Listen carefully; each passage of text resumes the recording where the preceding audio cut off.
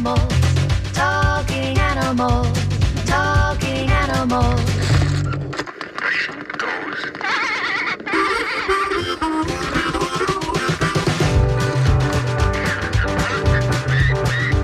It walks like an animal, talks like an animal, must be an animal. Come hear the animals, talking animals, talking animals.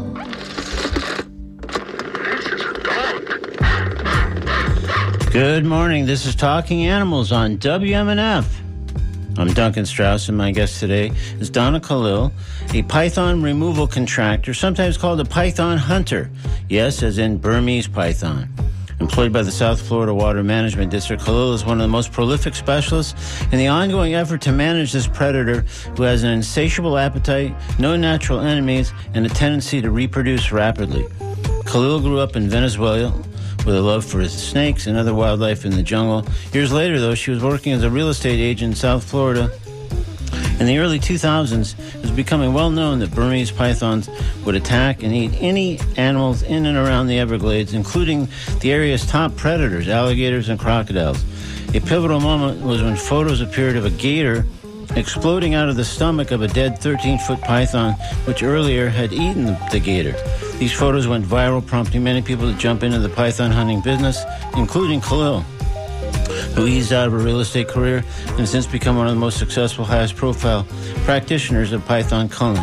We'll hear about python hunting, how she gets into it, how it works, maybe touch on the Florida Python Challenge coming up later this summer, and more when I speak with Donna Khalil in a few moments here on Talking Animals on WMNF. Meanwhile, a programming note, 1 week from today, June 7th, WMNF Summer Fund Drive begins, and Talking Animals will be raising money for WMNF that day, the 7th. June is notable in the Talking Animals world for another reason. It marks our 20th anniversary. I launched the show in June of 2003 at KUCI in Irvine, California, relocating to WMNF in late 2005. Perhaps you could salute our anniversary by pledging a support of Talking Animals. I'm hoping you might consider donating, ideally before June 7th, just to give us a running head start here on making our good-sized fundraising goal. So any amount, $35, $50, whatever you can swing. If you can go higher than that, obviously so much the better. It'd be greatly appreciated. Please visit WMNF.org and donate. In the Direct Your Donation To section, there's a drop-down menu, so please select TLA, Talking Animals, and that'll ensure that donation gets to us in support of our show here. So thank you. As always, we'll be offering exclusive thank you gifts for donations at various levels, including a very fantastic concert tickets to a band I can't announce just yet because we haven't confirmed the tickets. But also, we got very cool Whammo 75th Anniversary Special Edition Dog Frisbees. We got 3 specially signed copies of Unseen Jungle, The Microbes That Secretly Control Our World. The fantastic book at the center of the May 3rd interview we had with its author, Dr. Eleanor Spicer Rice, which has turned out to be many listeners' favorite interview on the show in the last several months. Plus familiar gifts like great cat aprons, dog aprons, all sorts of canine-oriented beverage containers, Talking Animal t-shirts, and more. So I hope you'll support us whenever you can, and if you can do it before next Wednesday, that'd be great. Otherwise, we'll be here next Wednesday, Flea and I, raising money for WMNF. Right now, though, let's talk pythons with Donna, with a reminder that I invite you to join the conversation by calling 813-239-9663, emailing DJ at WMNF.org, or texting 813-433-0885. This is Donna Khalil on Talking Animals on WMNF. Good morning, Donna. Good morning, Duncan. How are you? I'm doing very well, and I appreciate you joining us on Talking Animals. I'm really looking forward to talking pythons. So let's begin by talking about how you felt about snakes and other wildlife, starting when you were a kid. So as I noted in the introduction, I believe you grew up in Venezuela? Those are my first memories. My dad was in the military, and we traveled around a lot, but my first memories were in Caracas, Venezuela, and we moved back to the States back in 1969, moved down to Florida, North Miami, and now I am in South Miami. So I've been here ever since. I'm pretty much a Miamian. Yeah. Well, let's go back a little bit because if I'm not mistaken, I think some of that time in Venezuela there was snakes and wildlife that I think you had like a real interest in even back then. Absolutely. Yeah. No, like I said, my first memories, we lived in a house that was basically up on the mountain outside of the city, and our backyard was literally the jungle, a rainforest jungle. And our house, we were actually an apartment, and our apartment had a flat roof. And I was riding my tricycle at the time, and we would sit out. When my dad would come back from service, we would go out there either in the morning or at night, and both sometimes, right, watching the sunset, and look for animals right out our patio there, looking for snakes and all sorts of wildlife, the birds, obviously, and cucamondes, I think they're called. I forgot the name of them already. Oh, cotamundis, I think it is. Cucamonde, yeah. Cucamonde. Yeah. And, we'd see all sorts of crazy stuff, including the snakes and the game I Spy with My Little Eye, and that's did that since I was like 5. So, one of the hardest things to catching a python is actually seeing them. You can't catch them if you can't see them. So, yeah, I think that is one of my benefits, one of my special skills that I have to be able to spot the darn things. And once you spot them, you get out there and you catch them. I've caught over 750, actually 758 to date. And I believe only 5 have gotten away from me, and all 5 of them were in the water. They get very slippery when they're in the water. I'm sure. And, we'll get into all those details momentarily, but okay. I say we'll get into all those details momentarily, but sounds like really the Venezuela experience, just with exposure to snakes and wildlife, really kind of sharpened your spotting skills for much later in life when it did come to the pythons. Were how many of those animals were considered dangerous that you were seeing or in close proximity to when you were in Venezuela? In Venezuela, we were up on our patio, so we were looking across a gate. It was a big gate. So they wouldn't get in, but there were the things that I'd love to see were like the ocelots and funny. My brother and I just hunted last night, and we were talking about this. And the biggest snake we had ever seen was a giant boa constrictor, which back then was a big snake for us. Yeah. And just seeing it out in the woods, and of course both of my brothers, older than me, they wanted to go out and catch it real quick, but unfortunately it was the deep jungle. So we were right on the edge of that jungle, and we weren't allowed to go in there. So I'm sure it was tempting, though, right? I'm sure. Oh, I don't know if were all those rules always observed. I'm going to guess you and your brothers at some point crossed over there occasionally, just out of sheer curiosity. Absolutely, they were not observed all the time, and the animals didn't observe them either. We'd have the cucamondes right down our street, and snakes and all sorts of stuff would come out of the jungle too. So. We actually even had a pet bat at one point. So wow, probably not the best thing to have, but no. It had gotten injured somehow, and we kept it in an old bird cage that we had until it came to, and then we let it go. Oh wow! Yeah, and we've been doing that. Yeah, we've been doing that ever. I've been doing that ever since I was a kid. Also, it's like if you see an injured animal, try to help it out and get it back to where it belongs. So you were that kid that probably tended to injured or ill animals wherever you happened to be at the time. Yeah, and last night, same thing. I saw 2 snakes getting ready to cross the road, and so I helped them cross the road. I leave them alone out in the wild, but if they're trying to cross a man-made obstacle, I'm gonna help if I can. Yeah, and that is what I do today. So when you did move to Florida, then I'm going to guess it sounds like your sort of passion and concern for wildlife just continued. It just probably shifted a little bit. Some of the species were a little different, but it sounds Absolutely. like. And so, did you spend much time? I guess first you said you were in North Florida, and then eventually moved to South Florida. So, what were some of the? North Miami. Yeah. North Miami. Oh, I see. Yeah, I got you. Miami. Okay, I got you. Yeah, where Aventura is now. That was my playground, and we transitioned very easily from Caracas to North Miami back then, and there wasn't much civilization, as you call it nowadays. The city of Aventura was not there. It was in the planning, and we would go out there and catch lizards and snakes and, chase anything that moved and just explored. We had our bikes and we were out of the house without our shoes on, riding our bikes all day long until the lights came on, and then we had to come back. So, yeah, that was, yeah. So that was how the days were spent. Absolutely, and on the weekends, my dad would take us out into either into the Everglades to explore or at the beach. So I always like to say, my beach is my front yard, the Everglades is my backyard. Wow, so I'm very comfortable in both. It sure sounds like it. And it sounds like a lot of years that then you've been in and around the Everglades. Mm-hmm, absolutely, yep. All my life, pretty much. Yeah, no, it sure sounds like it, and it also sounds like snakes have, been a big part of that lifelong love of wildlife and animals. So it's interesting to sort of, reconcile that with kind of what you do for a living. Yeah.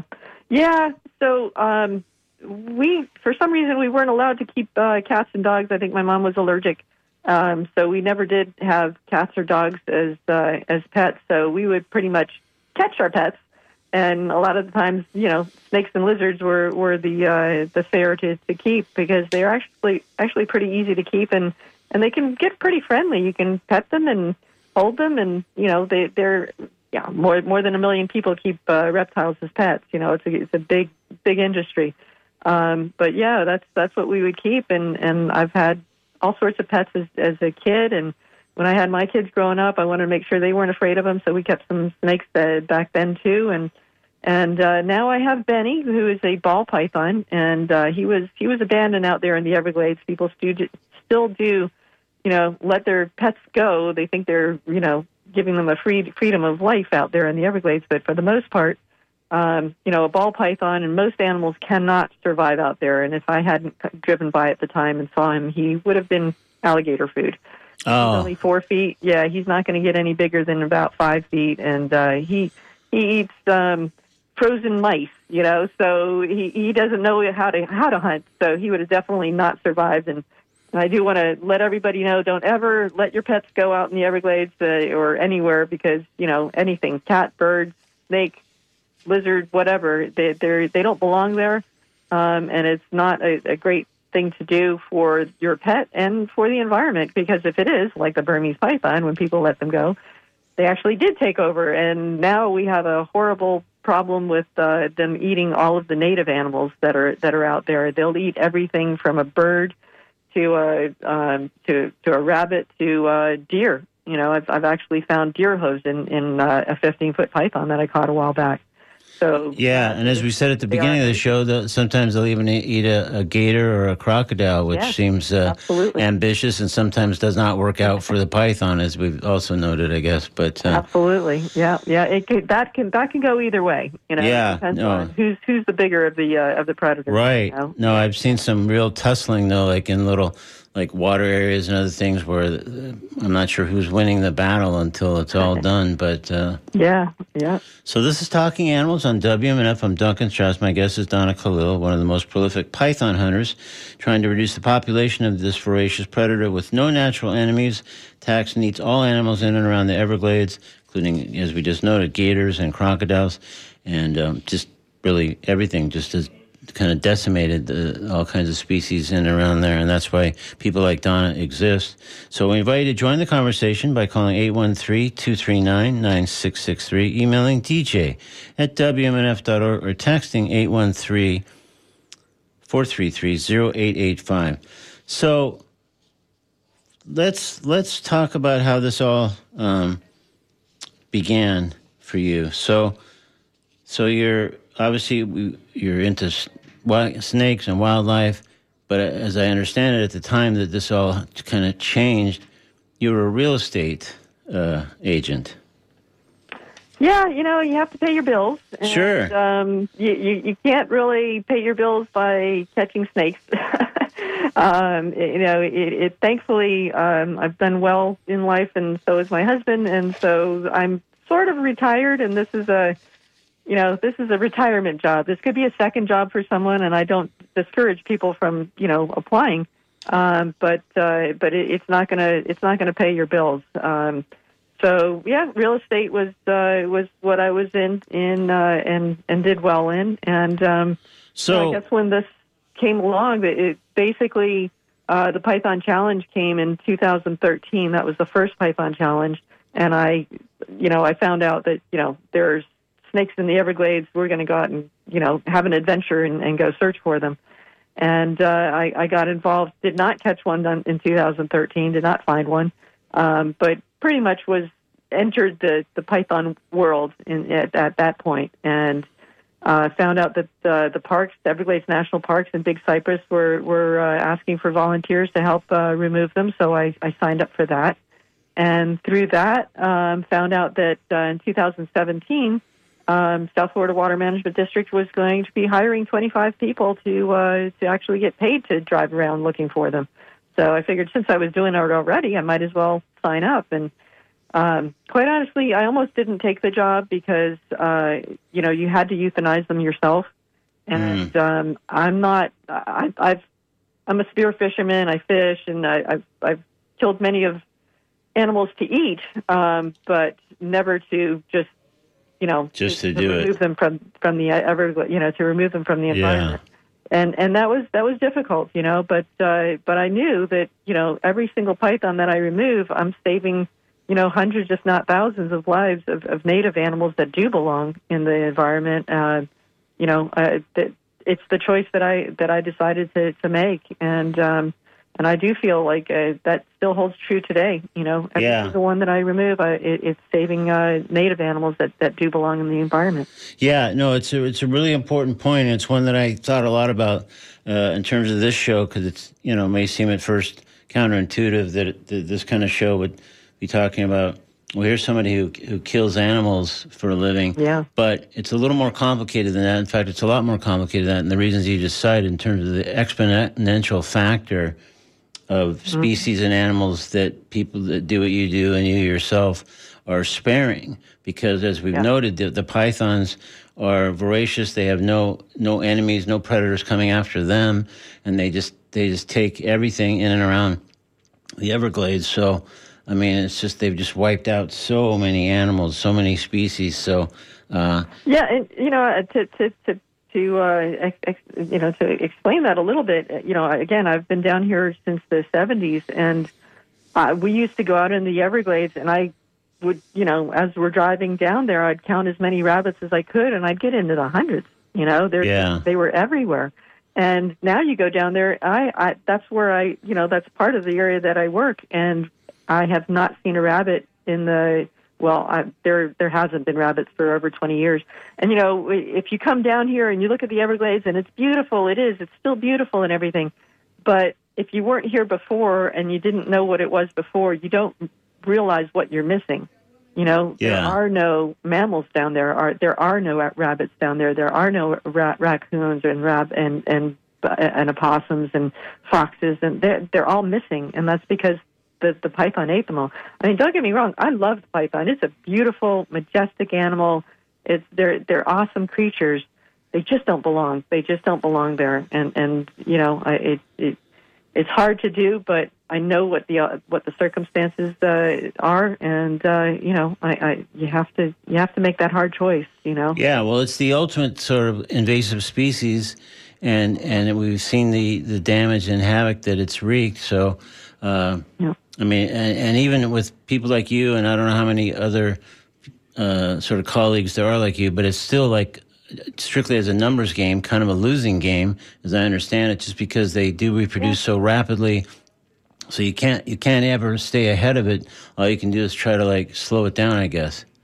Well, we have 100 contractors, and that doesn't seem like much, especially considering.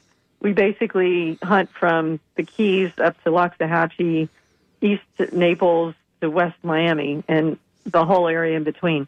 So there's a huge amount of area, and that's where you get the numbers where there's so much space and there's so many animals that they figure are in the Everglades. They figure there could be 100 to 300,000 pythons. I mean, I've even heard 1 million out there, but Wow. Quite honestly, I am much more optimistic, and I believe that there are maybe only in the tens of thousands instead of the hundreds Oh, of yeah? thousands. Okay. Yeah, I Interesting. do. Well, one of the reasons is that most of the Everglades is not conducive for them to reproduce. They have to have high ground, unlike the anaconda. If we were talking about the anaconda, I don't think I'd be out there trying.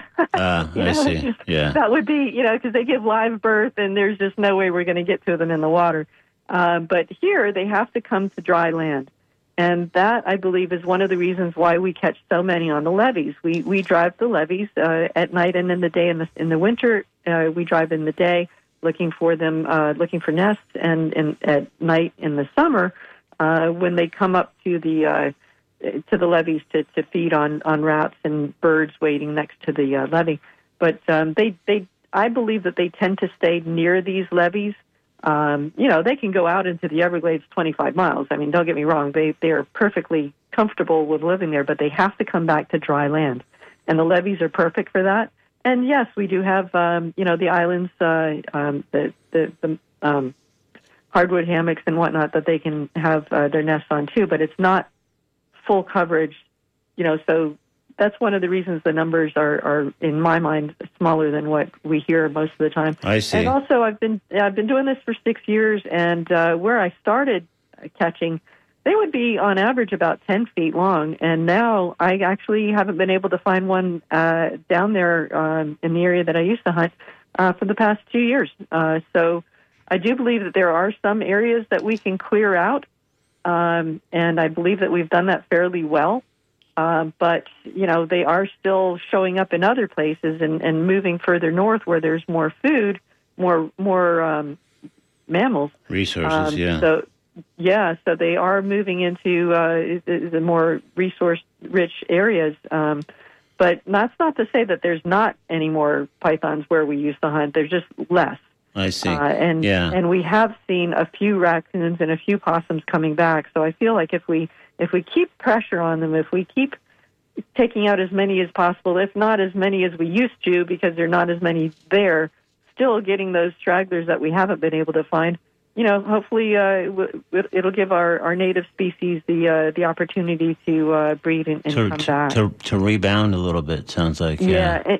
And one of the things I like to tell people, it's like, well, look, if they ate all the animals out of the Everglades, they're going to starve. It's like, well, that's not exactly true, because they really haven't eaten all of the animals. They've eaten all of the mammals, but there are still birds and alligators and rats, and that's what they live on. The areas where there are no mammals, I do dissect many of the animals, the pythons, to see what they're eating and to give that information for research purposes.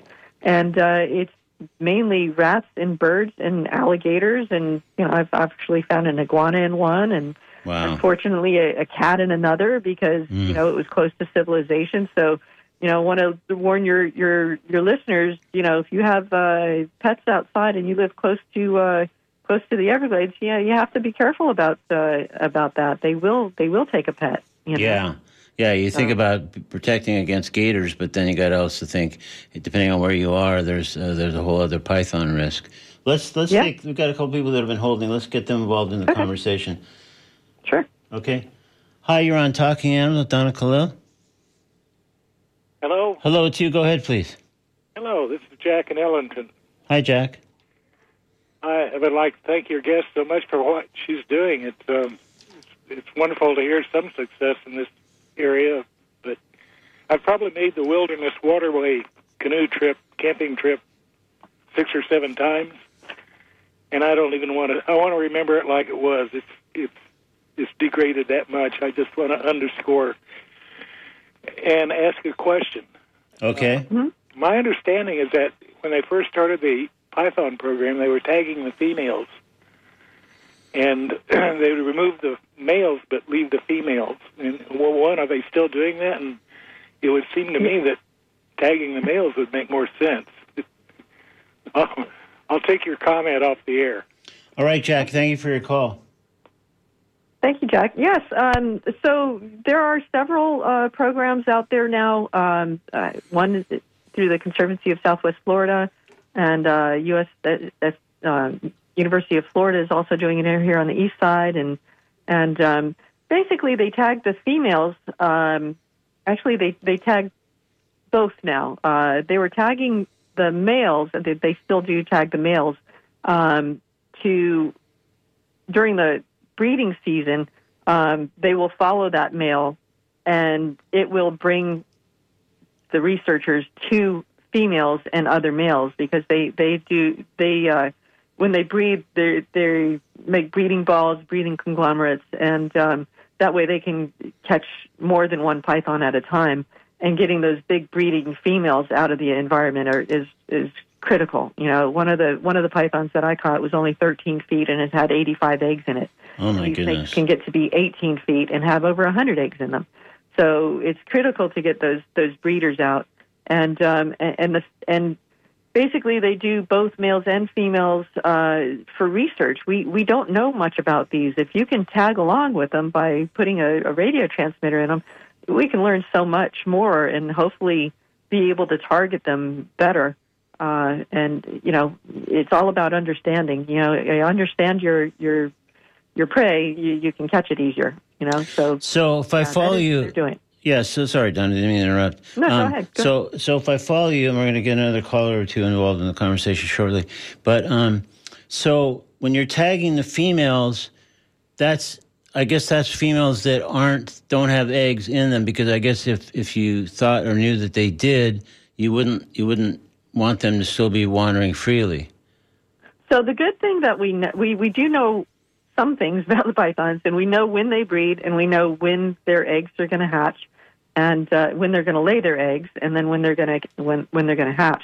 So they have recently they just put out a 16-foot, which was most likely had eggs in it, and they let her back out, and they're following her. And if she does nest up, they will take her eggs. They will hatch them, and they will put transmitters in the babies, and then they'll follow the babies through their life to see if we can disrupt the life cycle at that age too. I see. So this is all in the name of sort of research to sort of curtail breeding and the spread, even though some of it's allowing those things to happen for tagging purposes. That helps with the research effort overall.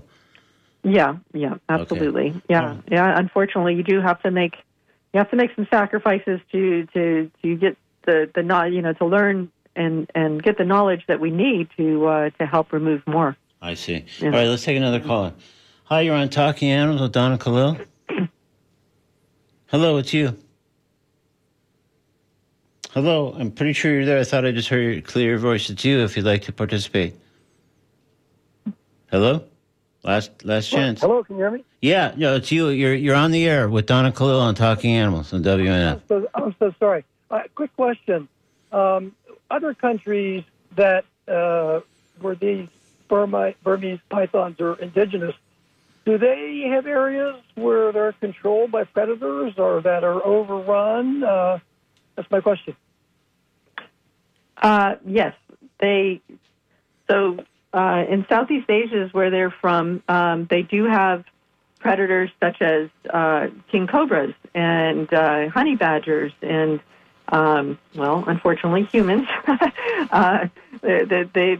People actually do eat them over there because they don't have the mercury content that the ones here in the Everglades have. So it's mostly natural predators would be the cobras and honey badgers and birds. I've seen predation on baby pythons from birds here, like great white herons and great blue herons and wood storks. They will eat the hatchlings, which are about 2.5 feet when they come out of their eggs. But it makes a good meal for our larger birds. So we do have a few predators that can take them out when they're young. But yeah, no, we don't have king cobras, and I wouldn't recommend importing them to help with our python problem. That might be worse. One other question for you. I realize you do this on the side. Do you offer, like, if somebody wants to come down and accompany you, just to sort of go through the experience and watch you try to find a python and, for a fee, that sort of thing? Do you do that sort of thing? No, unfortunately, I don't. We are limited to the amount of assistance that we are allowed to have out there in the glades, and there are some people that that do tours, and I highly recommend Python Huntress Amy. You can find her online at pythonhuntress.com, I believe, and there are some guides that will take you out looking for them. Yeah, I wouldn't recommend going. I mean, especially if you don't know. Well, if you don't know the Everglades, I wouldn't recommend you going out there on your own. Because you could get lost out there, and a lot of people get into trouble because they don't bring enough water with them when they're out there searching. So that's a huge one. Right. But yeah, unfortunately, I'm not allowed to under my contract. Okay, thanks so much for your call. Appreciate it. Sure. Okay, so we're speaking with Donna Khalil. This is Talking Animals on WMNF. Donna is a python hunter, and we're talking about how that work works and some of the other surrounding things like tracking and trying to understand better the breeding of these snakes. And so, Donna, maybe kind of you've been doing this, you said, about 6 years or so. So describe kind of a regular day. Like sometimes I think you're working at night, and sometimes I think you're working in the daytime or early part of the day. Is that right, or is it only a specific time? Yeah, no, I work year round. I started in 2017 working professionally, but I've been searching for pythons for 2005 actually, when I found out that there was a problem in the glades.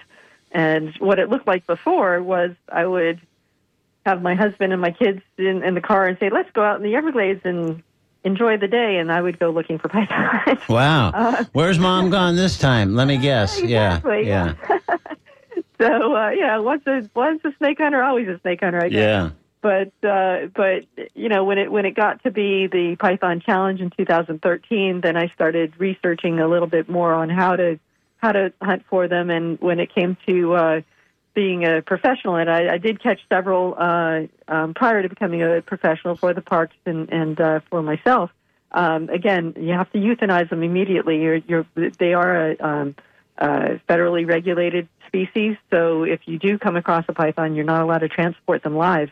I, as a professional, have a permit through FWC to transport them live, so that I can euthanize them in an area that's safe.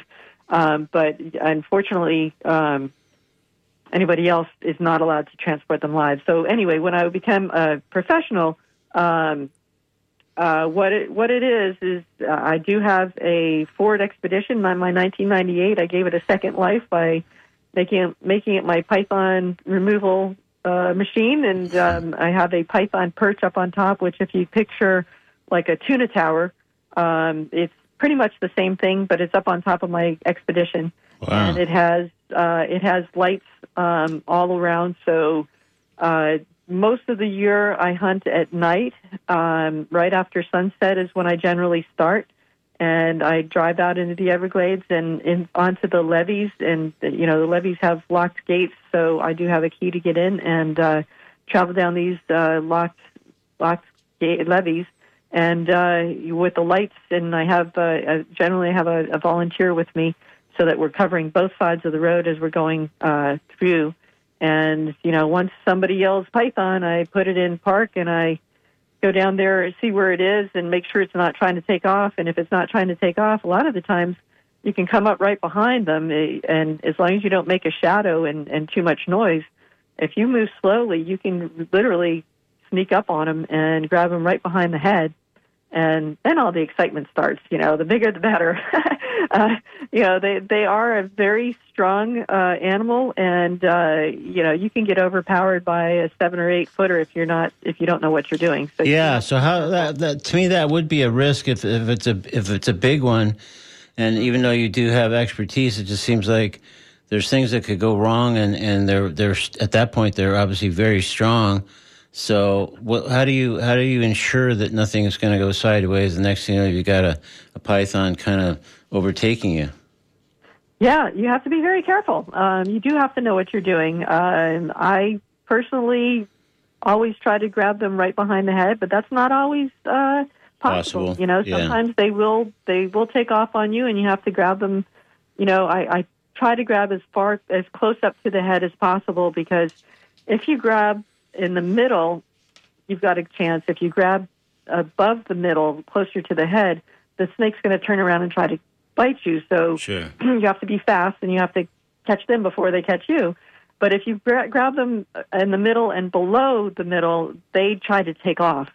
And again, if they're in the water, they're slippery. They're going to slip through your hands, or in the weeds, they could slip through your hands to get away. And you know, I don't want that to happen. So that's why I always try to go for the head, and I'll take those extra few seconds to walk, you know, climb through the woods to get to the head. So there is this thing where they will try to wrap you. You know, they are a constrictor. They don't have venom, which is a good thing. I don't think I'd be doing this if they were venomous, quite honestly. Yeah, for sure. At least not in this manner. So basically, if you grab them and they get the better of you, you kind of, the best thing to do is just let go, and they will take off. They're not mean or vindictive or anything. They're not going to say, you know, you tried to grab me, I'm going to bite you back. No, they're just biting to try to get away. So if you ever get in trouble with them, you just let them go, and they take off. They'll take off. And I've had to let go, and then I'll grab them again and get a better grab on them. And pretty much any time I've only had my hands on, I guess, 3 that I grabbed, and they were in the water, and they slipped through my hands.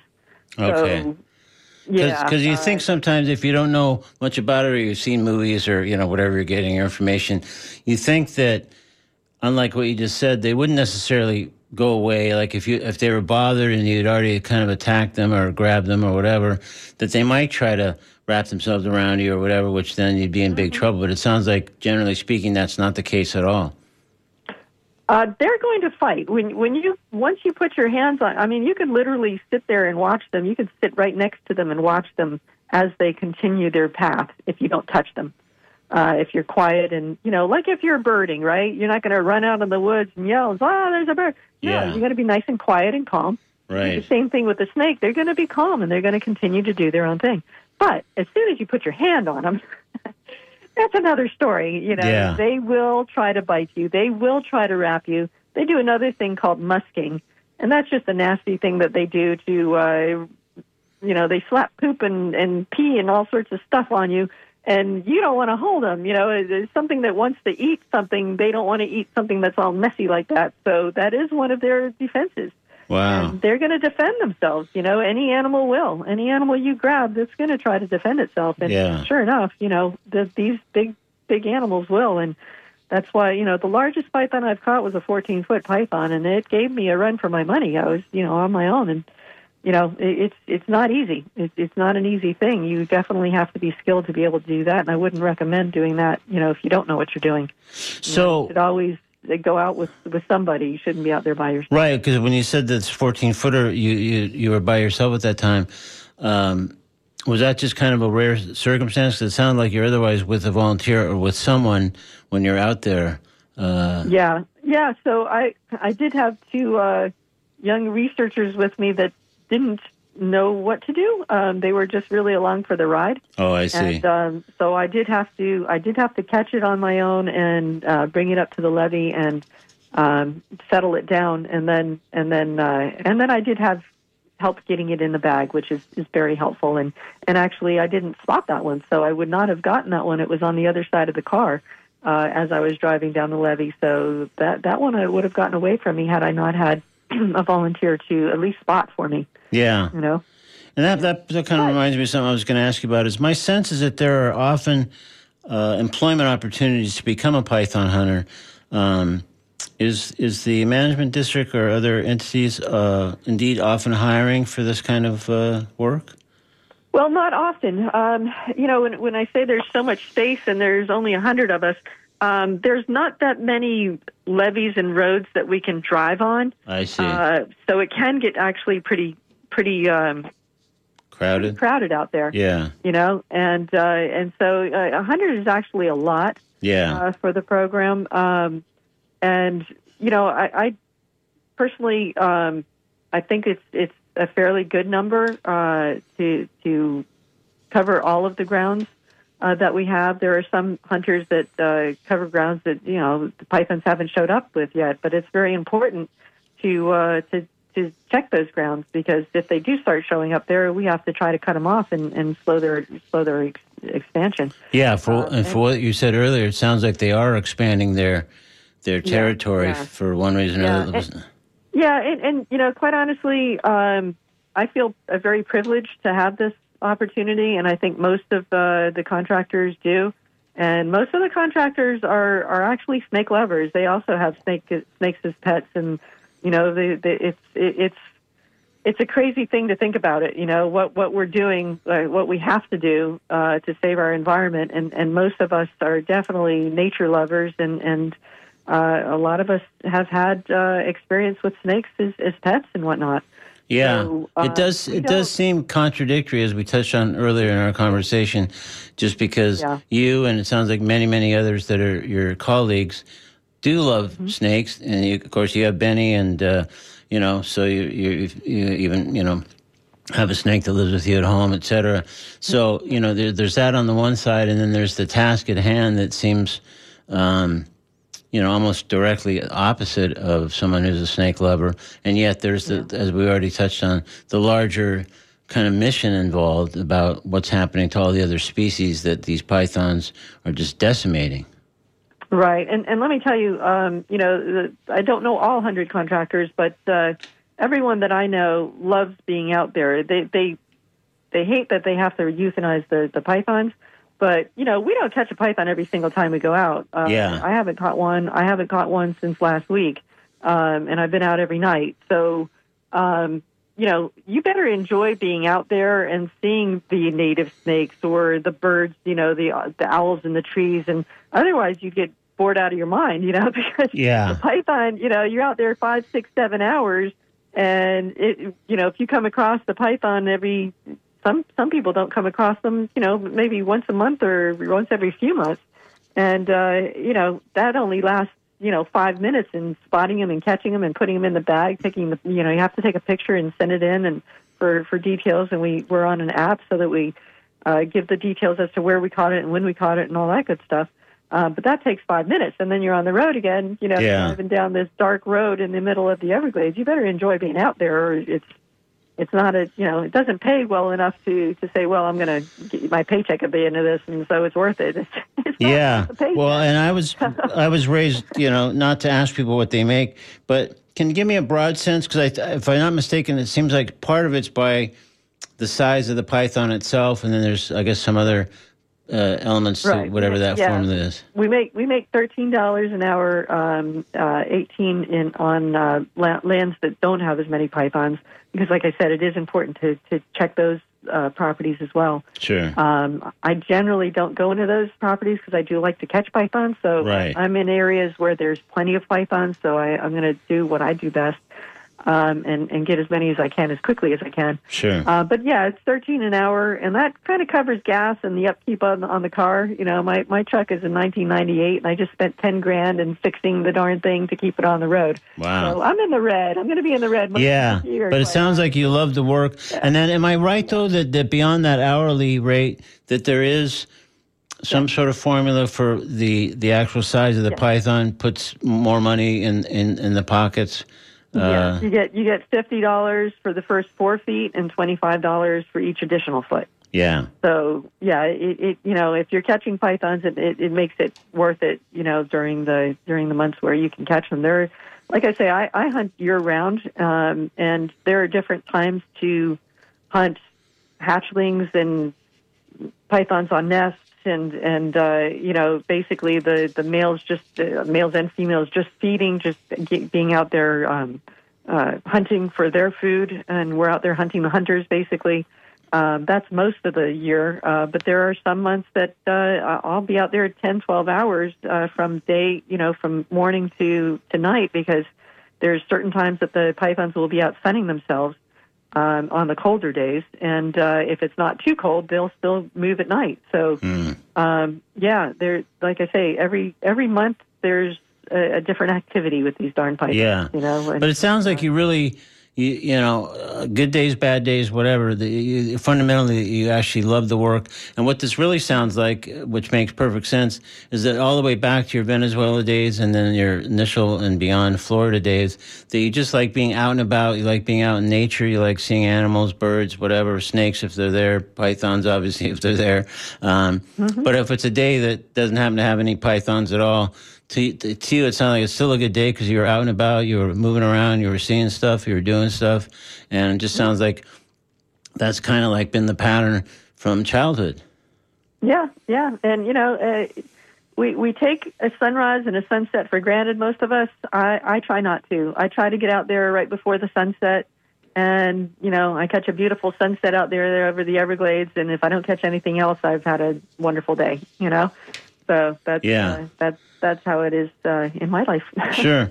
Well, we've just about reached kind of the end of our time here, Donna, but one thing I just want to touch on, because you've alluded to it, but can you tell us a little bit more about the Florida Python Challenge? And this may actually be of interest to the gentleman who called earlier, wondering about people like yourself taking other people out on outings, which you're not allowed to do. But this might be the next best thing for certain people who are interested in kind of stepping into this world a little bit. Absolutely. You can go to fwc.com. They have the Python Challenge up right now. It's going to start August 4th through the 13th, and there are prizes for catching the most pythons and the largest python. I've been fortunate to win on both of those occasions, and I will be participating again. And there are several people that do.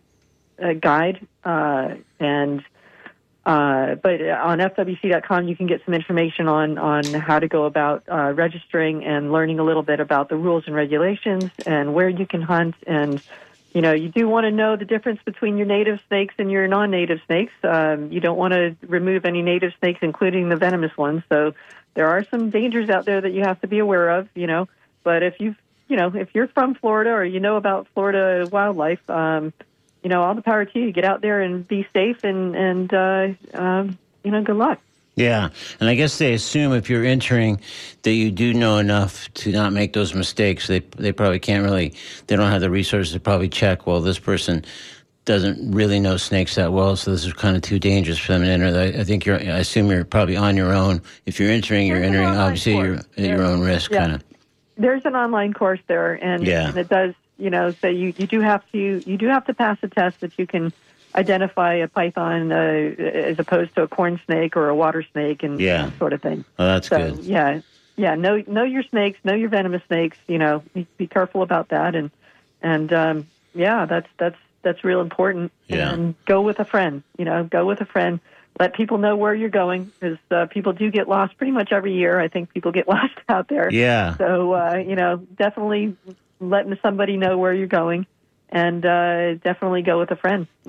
Okay, well, cool. Well, this sounds like a great note on which to end our conversation. Maybe we'll get some aspiring python hunters out there for the challenge. And so, Donna, thank you so much for making the time to join us. I really found this really interesting and kind of a glimpse into something that a lot of us have heard about for years and years, of course, but don't have the kind of direct insights or experience that you do. So I really appreciate joining us today on Talking Animals. Thank you.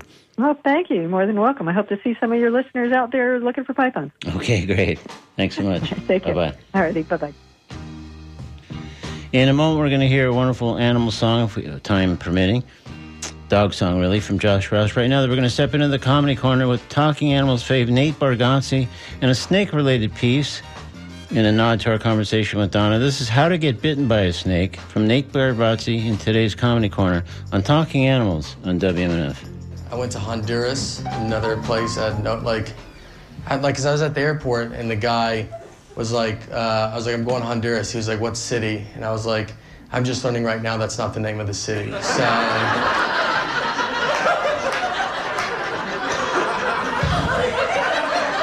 don't know, dude. Just wherever other people are going, probably. Let's just go there and figure it out. We get to the base, and the guy, he's like telling us about Honduras, and he's like, you got to be careful. He was like, you got to really look out for snakes. There's a lot of venomous snakes here. So when you walk around, just keep an eye out.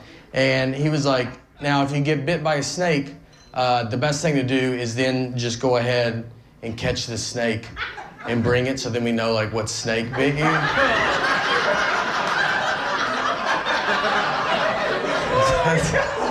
I was like, dude, I'm pretty positive that's, like, exactly what you're not supposed to, like, I've never seen that ever on Animal Planet. Like, someone gets bit and then they gotta be like, now I gotta get it. I was like, I'm not gonna do it. I was like, that doesn't make sense. I've never caught a snake in my life. And then when I got bit for the first time, I gotta get it together and catch a snake. I was like, it's not gonna go good, man. I was like, he's gonna keep biting me. That's all that's gonna happen.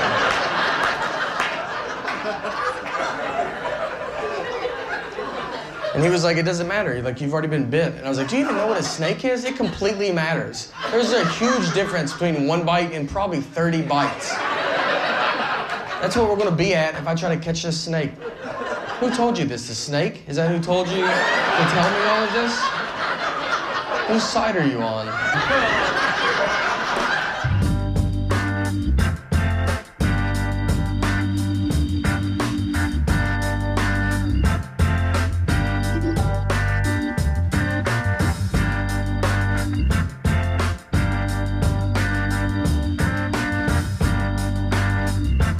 But I did want to mention this story that you probably heard about because it's been making the rounds. But let me just read some of it to you just because somehow that seems more fitting. A black bear broke into a Connecticut bakery garage Wednesday and helped itself to 60 cupcakes before store employees were able to shoo the bear away. Workers at Taste by Spellbound in Avon, Connecticut were loading cupcakes into a van for delivery when the bear entered the garage and dragged out a full box of the desserts. It was a little shocking, Maureen Williams, an employee at the bakery, told TV station WTNH. The adrenaline was pumping after that one for sure. Williams, who was inside the garage when the bear showed up, said she tried to scare the bear off, but it kept coming back. He turned around and came towards me, Williams told the station. At that point, I knew I wasn't going to shut the door. He was too close, so I backed myself out and ran. Surveillance video shows two employees walking around the side of the bakery to try to scare the bear off, but the bear ends up scaring them. The bear then dragged out a full box of cupcakes from the garage and ate about 60 of the sweets, WTNH reported. So that's the story. And the one thing I haven't caught up with, but my wife told me this morning, that that bear apparently went back to the bakery with another bear. So I can only imagine the conversation like, hey, this is like the greatest thing. You got to try these cupcakes. So anyways, I did get a kick out of that. Anyways, coming up on WF, more great programming, including when we shift back into music programming with Jim Bannon holding forth from 1 to 3 p.m., followed by Robin and Cassie from 3 to 6. Then a terrific block of Latin music takes over and beyond. Meanwhile, on this show at the moment, as a prize for Name That Animal Tune, I'll be offering something fabulous from the Talking Animals Vault to the first person who calls 813-239-9663 and correctly identifies this animal song. It's Name That Animal Tune on Talking Animals on WMNF.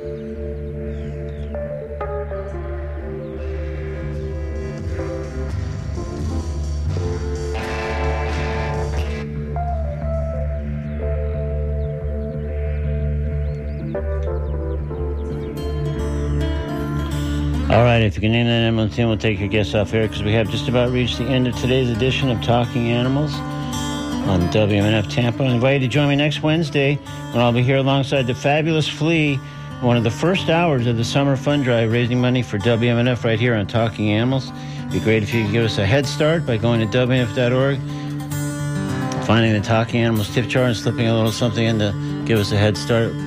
Really, really appreciate it. And also invite you to visit TalkingAnimals.net for audio archives of every show we ever broadcast, and Apple Podcasts are available there too, as well as other podcast platforms.